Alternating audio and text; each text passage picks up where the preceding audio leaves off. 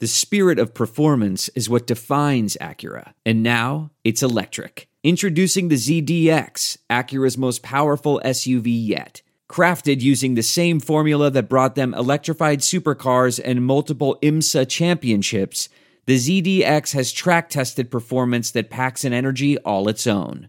Unlock the energy and order yours at Acura.com. Welcome to the Steelers Outpost Podcast, a proud member of the Armchair All-Americans Network. It is September 15th, 2020. This is Tom coming to you from the Sawdust Studios of Washington, D.C. Nick joins me from the Houston Outpost, and we have a game result. Go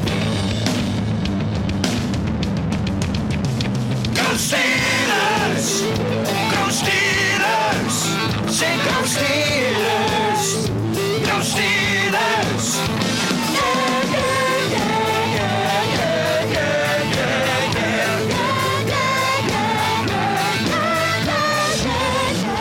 Victory, baby! It's victory!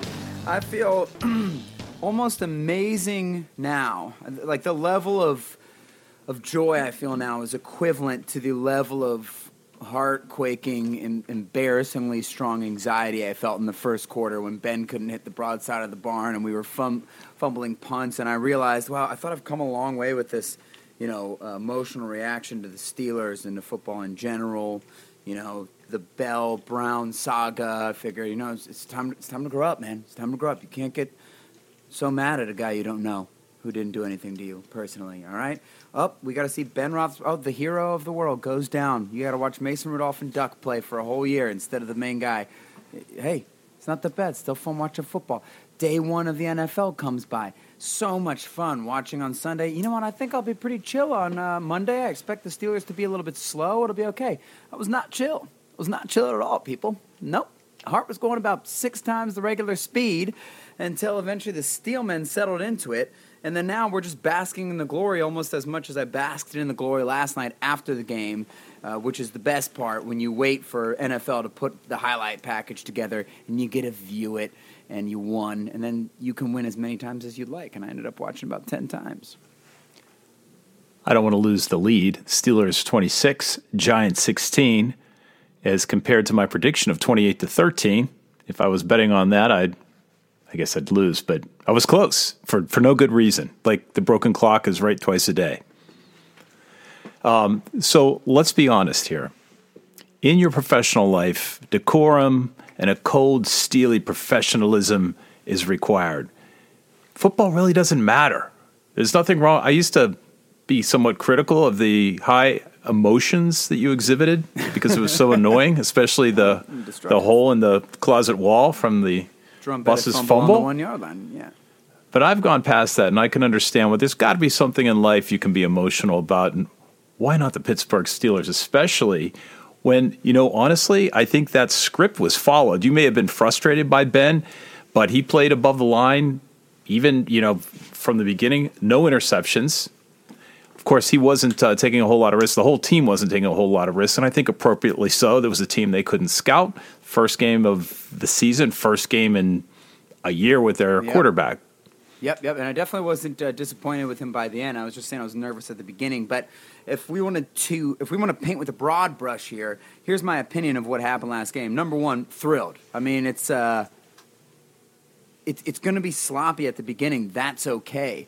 I think what we watched is we saw a balanced football team for the first time in many years. And I don't remember what that feels like with how slow the Steelers started on offense. I mean, he was missing screen passes by 5 yards. The nerves were clear.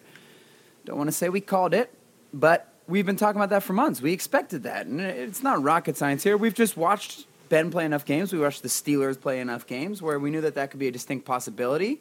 And while it was happening, back in the Killer Bees days, your team, you might be screwed. You fumble a punt on the 1 yard line. That defense probably isn't getting a stop, right?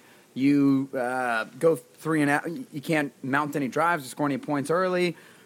It's going to be tough going.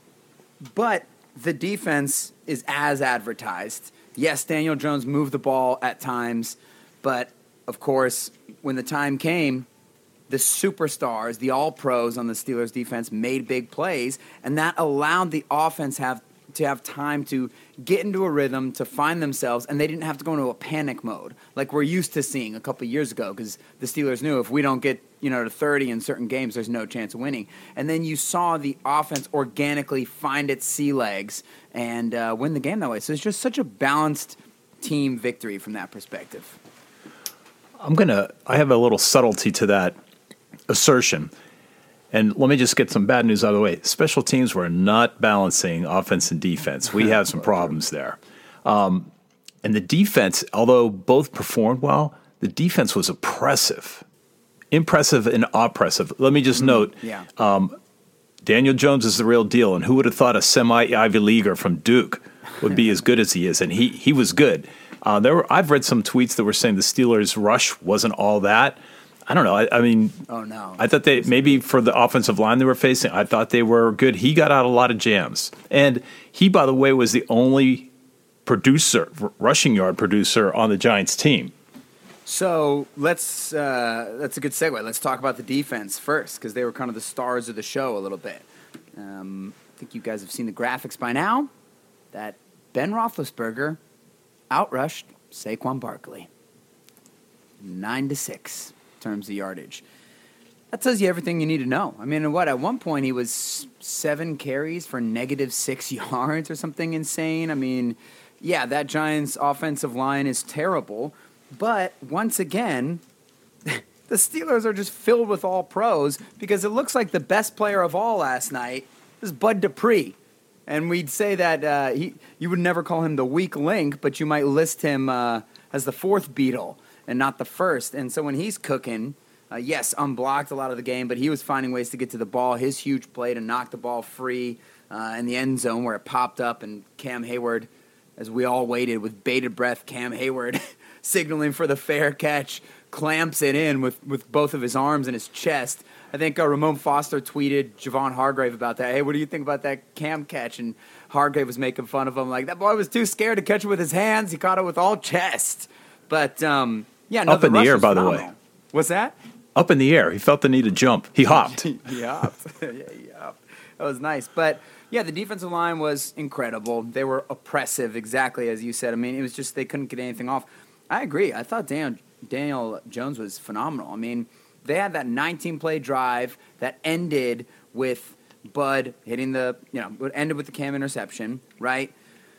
But that play, I'm like, man, Daniel Jones' rhythm was phenomenal there. He was get the ball, get it out, get the ball, get it out. And the coverage wasn't bad. I mean, it was tight. And basically, if somebody wants to nickel and dime you all the way down the field on 3- and 4-yard passes, you're going to say, like, okay, try it, do it. You're going to have to go 19 plays every single drive. That's going to be impossible for you to put that together. So if you're worried about how many passes Jones completed, I mean, that's my stance on it. It does remind me of when the last great Steelers defenses were undone by the Patriots, who used to spread them out and do that nickel and dime stuff, and they were successful at being able to do that. So that's something to look out for, but the Steelers know that's the only thing they have to look out for as well, because, yeah, the rush was phenomenal, and the big players showed up. I mean, TJ, Cam, and Bud were unstoppable. The turning point is TJ Watt, though, right? Like, so that game started out rough, and then TJ Watt jumps up and intercepts the ball like Spider-Man, couple yards past the line of scrimmage, gives Ben a short field. Ben had been, utter crap to that point, and then he turns it on. Makes a really nice third down play to Eric Ebron on a corner route, and then a beautiful touchdown pass to Juju. It's not like it was some crazy throw where he fit it in the bucket, but the Giants brought an all-out blitz on that play, and Ben had to fade away and hit the lob ball over the defender. Juju was open, but it was a perfect throw and under duress, and that really was the moment where it knocked the saran wrap off for Ben. And kind of from that moment on, you knew that the Steelers were in control, and it really came from a big your best player making a big play in a big moment, and that's TJ Watt. I was telling you this before we got on the call here, right? Sometimes when the defenders make big plays, I'm so conditioned to the last 8 years of Steelers football that I think there's a voice in the back of my mind that says, like, wow, thank God he did that, but that's not sustainable. Like, your defense isn't going to make big plays all the time. You remember when we went 3 years with, like, 2 interceptions by a secondary member, like, cumulatively? You know, the Ross Cockrell, Antoine Blake years? Don't even like to say the names. Well, guess what? It is possible for it to be consistent and get used to it. Cam, TJ, these guys, Minka, they're going to make plays every game the same way that you could say with AB, Bell, and Ben, you know, back in that day, like, there's no way they can keep making insane plays like this on a game-to-game basis. But they did the whole time. And sometimes they made more and sometimes they made less. And it just seems right now that those guys are on the defensive side of the ball. So I don't know if you have any other thoughts about the defense, but it just seemed that the Giants just didn't have the personnel. They didn't have the organization. They didn't have the experience as an offensive system together to compete with the Steelers defense, but they completely delivered. Well, let me tell you what whether that was the turning point or not, the bigger turning point was a series of plays. One, Deontay Johnson botching the punt. Yeah. Actually, he did a halfway fair catch signal, which didn't instill confidence. Like, are you fair catching or are you saying hi to somebody? Right. He fumbled the ball near the goal line, the 3-yard line, and the Steelers were able to stop that. That, to me, was huge. The fact that they were able to prevent a touchdown. The pass interference on Hayden, well, I think we think that was a questionable call at best. That was an opportunity for the Giants that they ended up capitalizing on. Right. With a beautiful, that touchdown pass was beautiful. Allegedly what's come out is that coverage on the touchdown pass to Slayton, Hayden was supposed to get over, allegedly. We never know for sure, but when you look back at it, it looks like he was supposed to slide in the back end there. But you're right, that ticky-tacky pass interference on Hayden, that was a third down, right? That was like a 3rd and long, if you will. So the drive would have stopped right there. That was big. Yeah. The other part was the Boswell missed extra point. May not have been big in retrospect. We're all a little nervous now. We're a little gun-shy. It's an even year. Isn't it time for Boz to start slipping a little bit? But it just felt like with the game as close as it was, that could be a deciding factor. But I think that the Steelers shook off all those. And let's face it, hopefully Johnson just is, again, opening game jitters, and that's not going to be a sign of things to come to the Steelers. It over with, right? Yeah, they kept him in there. So I think the Steelers overcame rust and some miscues, and that was really the hopeful thing for me. There were some fantastic plays. Let's face it. Yeah. Well, we can go over that when we start talking about the offense. Right. Well, and I'm glad you brought up the overall thoughts again right now, because I kind of forgot to say at the beginning, like, look, this is the floor. This is the absolute floor for this team. That's why I'm so excited with the win. You got to measure it week to week. If they don't improve, then, hey, we're in trouble. But in Mike Tomlin's era, they always improve, so there's reason to believe that they'll just continue to get better. And on offense, there's a lot of moving parts. Guys have been here before, but they haven't played together like a unit like this. So they're definitely going to get better. We saw them get better over the course of the game, right? Matt Canada, his influence was noted. There was a ton of jet sweep motion that we haven't seen before. And then, by the way, they win the game with the 4th and 1 jet sweep to Claypool. So, that's Matt Canada call right there.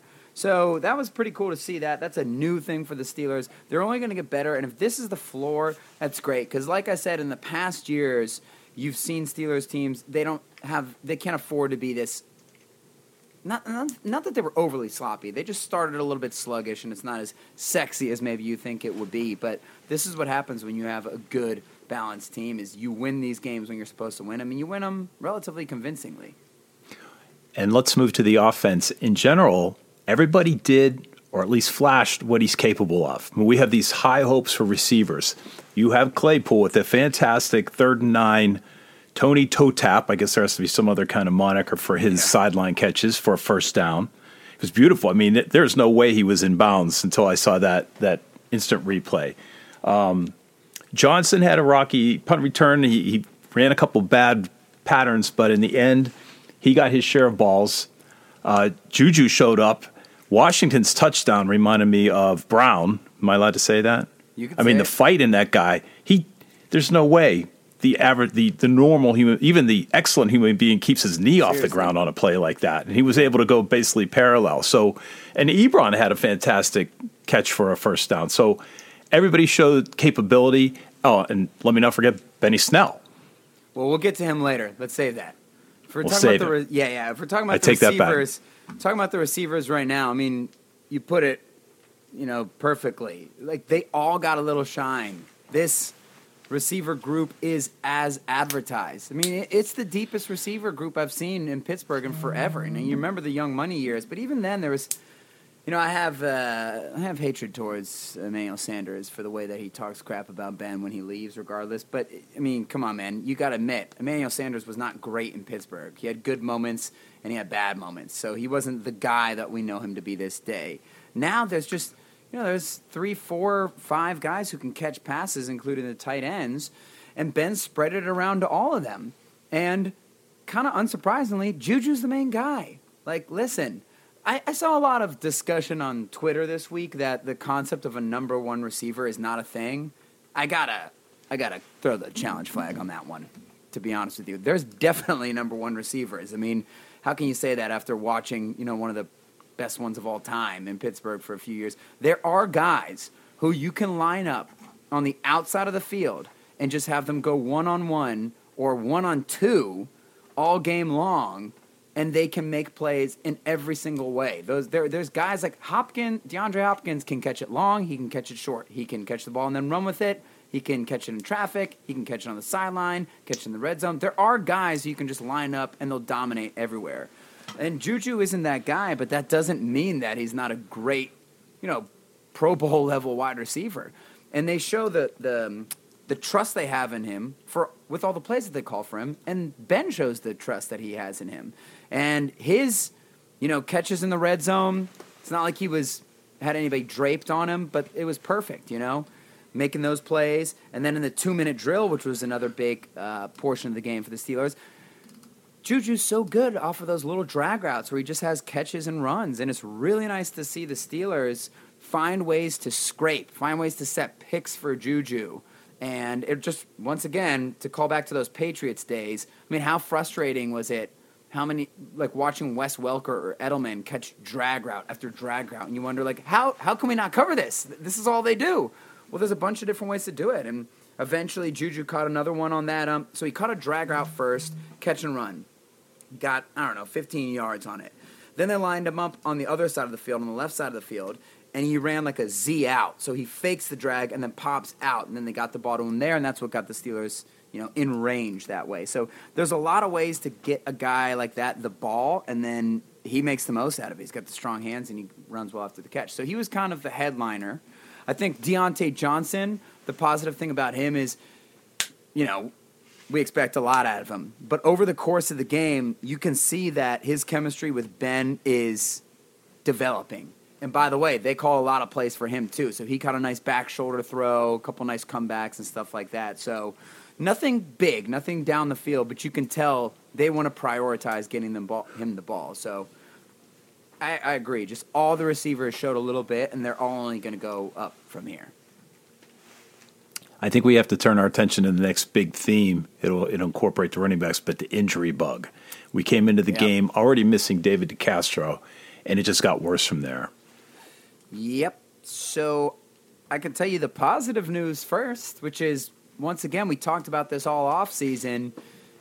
You need to have significant depth on the offensive line to survive an NFL season. And we were worried about that until the offseason went on and the Steelers signed Wisniewski and drafted Doxson, and we realized, wow, this is a deep offensive line. So from that standpoint, the Steelers were able to weather the storm because the front office and Sean Surratt have done a great job in getting the right guys in the building. But the sad news is, we could have said this at the top, right? But people should know by now, Banner is out for the year. It's an early diagnosis, looks like a ACL tear. It's depressing. Him and Juju are two of the coolest, most likable guys that ever played for the Steelers. Just such a charismatic guy. And then to work his way up the depth chart and then win the starting job and then get injured for the whole season in the first damn game, it's depressing. Now, it's also bad news for the Steelers, but in a certain way, hey, Chooks was basically the co-starter, right? So you're going to plug him in. He should do fine at that right tackle position. But now you don't have, now who's the guy behind him? Well, I'll tell you the guy is. It's going to be Gerald Hawkins, who I think the Steelers are signing from the Texans practice squad, old draft pick of theirs. So he never really came to fruition in Pittsburgh, but at least you bring back a guy who's familiar with the system. So that's helpful. At least you got a guy who's been here before. But, the depth is going to be tested, and then at a certain point, that's just a luck thing. Obviously, Wisniewski went out. We have to see how serious that is. Still no word on whether DeCastro is going to play next week or not. But we talk about this every year. The offensive line injury bug that happens to teams, like at a certain point, that's some luck. So the good news is DeCastro and Wisniewski don't sound like they're overly serious, and there is depth to be able to weather this kind of storm. But definitely casts a little bit of a shadow over what was a good win. So I don't know if this is a meme or not, but if it wasn't last night, it is now. James Conner, injury, 6 carries for 9 yards, and out of the game. Yeah, you got to feel bad for him too, man. I mean, it's like a cruel joke from the universe. We talk about him constantly. Hey, this guy's like a top 10, top 15 maybe running back if he can stay healthy. He didn't even last one half. Did he last a quarter? I mean, he was ineffective when he was in there too. Now, granted, there wasn't a lot of blocking, but, Benny Snell stole the show, and he might have stolen the job, to be honest with you. The Steelers usually give guys like Connor who have proven themselves, they'll give him more chances. But if Benny Snell has 100 yards against the Broncos next week, I think it's Benny Snell's job. So, depressing about Connor. I mean, the dude cannot catch a break. He's amazing at Pitt. Catches cancer. Comes back. Plays great. Gets drafted by the Steelers. Behind Le'Veon Bell. Does well. Gets his first year starting. You guys know the story. He does great whenever he gets the opportunity, but he always gets injured. And I don't know, man. It looks like the early reports are he avoided the dreaded high ankle sprain, and he just has a low ankle sprain, so he could return pretty quickly within the next week or two here. I mean, I wouldn't have a lot of confidence, for him to play against the Broncos this coming week, but you just got to feel bad for the guy. But you have to feel good for Benny Snell. What did he have, 113 yards or something like that? 19 carries, broke 100, looked good. And, we've been vocal about the way we feel about him. He's just he's the least sexy running back you could ever have. It doesn't look like much when he's out there. There's not a single play where you say, oh my goodness, how did he do that? Whether he's juking a guy out or running a guy over. But he just knows how to play the position. He's decisive and much faster this year. I mean, that's noticeable. On that 30-yard run, he kind of ran through the left side of the offensive line when the Red Seas parted, and then just did a little hesitation move on the safety. Froze him just enough where he was able to out-sprint these guys for another 20 yards to the sideline. Benny Snell couldn't do that last year. And he's a tough runner, and that'll be helpful for the Steelers. So good for him on that big first game, and we'll see what happens. And once again, it's another position where the Steelers got to feel decent about their depth. And luckily, it seems like Connor avoided anything serious. I didn't think this was a big theme, but like I mentioned earlier in the podcast, I just wanted to talk about special teams for a second. So Boz missed his extra point, hit a 41-yard field goal, and then he had a kickoff out of bounds, which just seemed like, oh man, we don't need him to be inconsistent this year. But the ray of sunshine could have been Ray with a 33-yard kickoff return. And if he didn't trip, he might have housed his first return as a Steeler. He might have housed it. So we'll see. Yeah, that was nice. We'll see. I think the only other negative I'm going to put out there, which is a sort of wait-and-see type of deal, the play calling was interesting with some of the Matt Canada motions mixed in there and some of the pick plays they found for Juju. Like we said for years, we get a little frustrated that the Steelers don't always do the greatest job of manufacturing catches for people. They kind of just would get out there and let Ben ball and freestyle and, with the other guys out there. But so they did a good job with that, but some of the conservative play calling is maddening. The 2nd and 19 from their own 5-yard line where Randy Fichtner ran the ball, I wanted to kill the man. I thought that was going to be done after the Rudolph and Duck season. It's insane not only how dumb it is to run on 2nd and long, but how predictable it is that the Steelers are going to do that. And there is a little group of coaches in the NFL who are old school guys, usually old guys. I can't tell how old Randy is. He looks at least 94 in Catfish years. But it's just so predictable when they do that. And here's where I have the real problem with it. He runs from the 5-yard line on 2nd and 19 and then goes in a shotgun and passes deep to try and pick up the first down on 3rd and 18. So if you're going to run from the 5-yard line, you're sort of implying, okay, it's Ben's first game back. We're backed up on our own territory. Our defense is great. There's no need for us to risk it. Let's just run it, and then we'll run it twice, and then we'll probably run it, throw a screen pass, we'll punt it. Just be conservative. But no, he goes for the first down. So he was trying to get the first down. Why didn't you just pass it both times? Because, by the way, Ben almost got the first down. He threw it a little bit over Ebron's head on that scramble play. But, so some of that stuff's annoying. Hopefully that will go away with time. Hopefully it's just being conservative because the first game or whatever. But that's just something to look at going forward. So I hate to rush us. We did try to get this episode out after the game. I actually have to go back to work. I assume you do too. Yep. But we are on for the Broncos this Sunday. We want to encourage you to visit our website, SteelersOutpost.com. Check us out on Instagram at Steelers Outpost. Hit us up on Twitter at Steelers Outpost, or shoot us an email at SteelersOutpost@gmail.com. Thanks for listening. Until next week, go Steelers. Okay, bye-bye.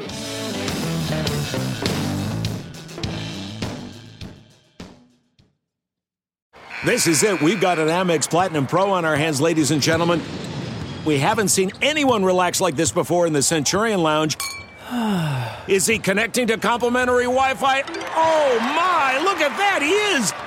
And you will not believe where he's going next. The Amex dedicated card member entrance for the win. Unbelievable. When you get travel perks with Amex Platinum, you're part of the action. That's the powerful backing of American Express. Terms apply. Learn more at americanexpress.com/withAmex. I want to tell you a story. It's a story about a scandal, broken relationships, gossip, rumors, money, corporate rivalry, and a broom. A performance-enhancing broom. My name is John Cullen. I'm a comedian, podcaster, and for 20 years, I was a semi-professional curler. And I want to tell you the story about how a single broom almost imploded the 500-year-old sport of curling. We felt like we were bringing a knife to a gunfight. It's the story of a superstar and his fall from grace. Well, I was being dragged through the mud. It's the story of two brother entrepreneurs with a dream. I said, that's great news. It's a story of intrigue. I still don't understand why we want to keep his name secret. The full story has never been told, so I'm going to tell it. Broomgate, how a broom almost killed curling. It was a year I'd like to forget. To listen to Broomgate, search for Broomgate in your favorite podcast app. That's all one word, Broomgate. We're driven by the search for better. But when it comes to hiring, the best way to search for a candidate isn't to search at all. Don't search, match with Indeed. Leveraging over 140 million qualifications and preferences every day, Indeed's matching engine is constantly learning from your preferences. So the more you use Indeed, the better it gets. And listeners of this show will get a $75 sponsored job credit to get your jobs more visibility at Indeed.com/match. Just go to Indeed.com/match right now and support our show by saying you heard about Indeed on this podcast. Indeed.com/match. Terms and conditions apply. Need to hire? You need Indeed. What makes a life a good one? Is it the adventure you have? Or the friends you find along the way? Maybe it's pursuing your passion while striving to protect, defend, and save what you believe in every single day. So, what makes a life a good one? In the Coast Guard, we think it's all of the above and more, but you'll have to find out for yourself. Visit GoCoastGuard.com to learn more.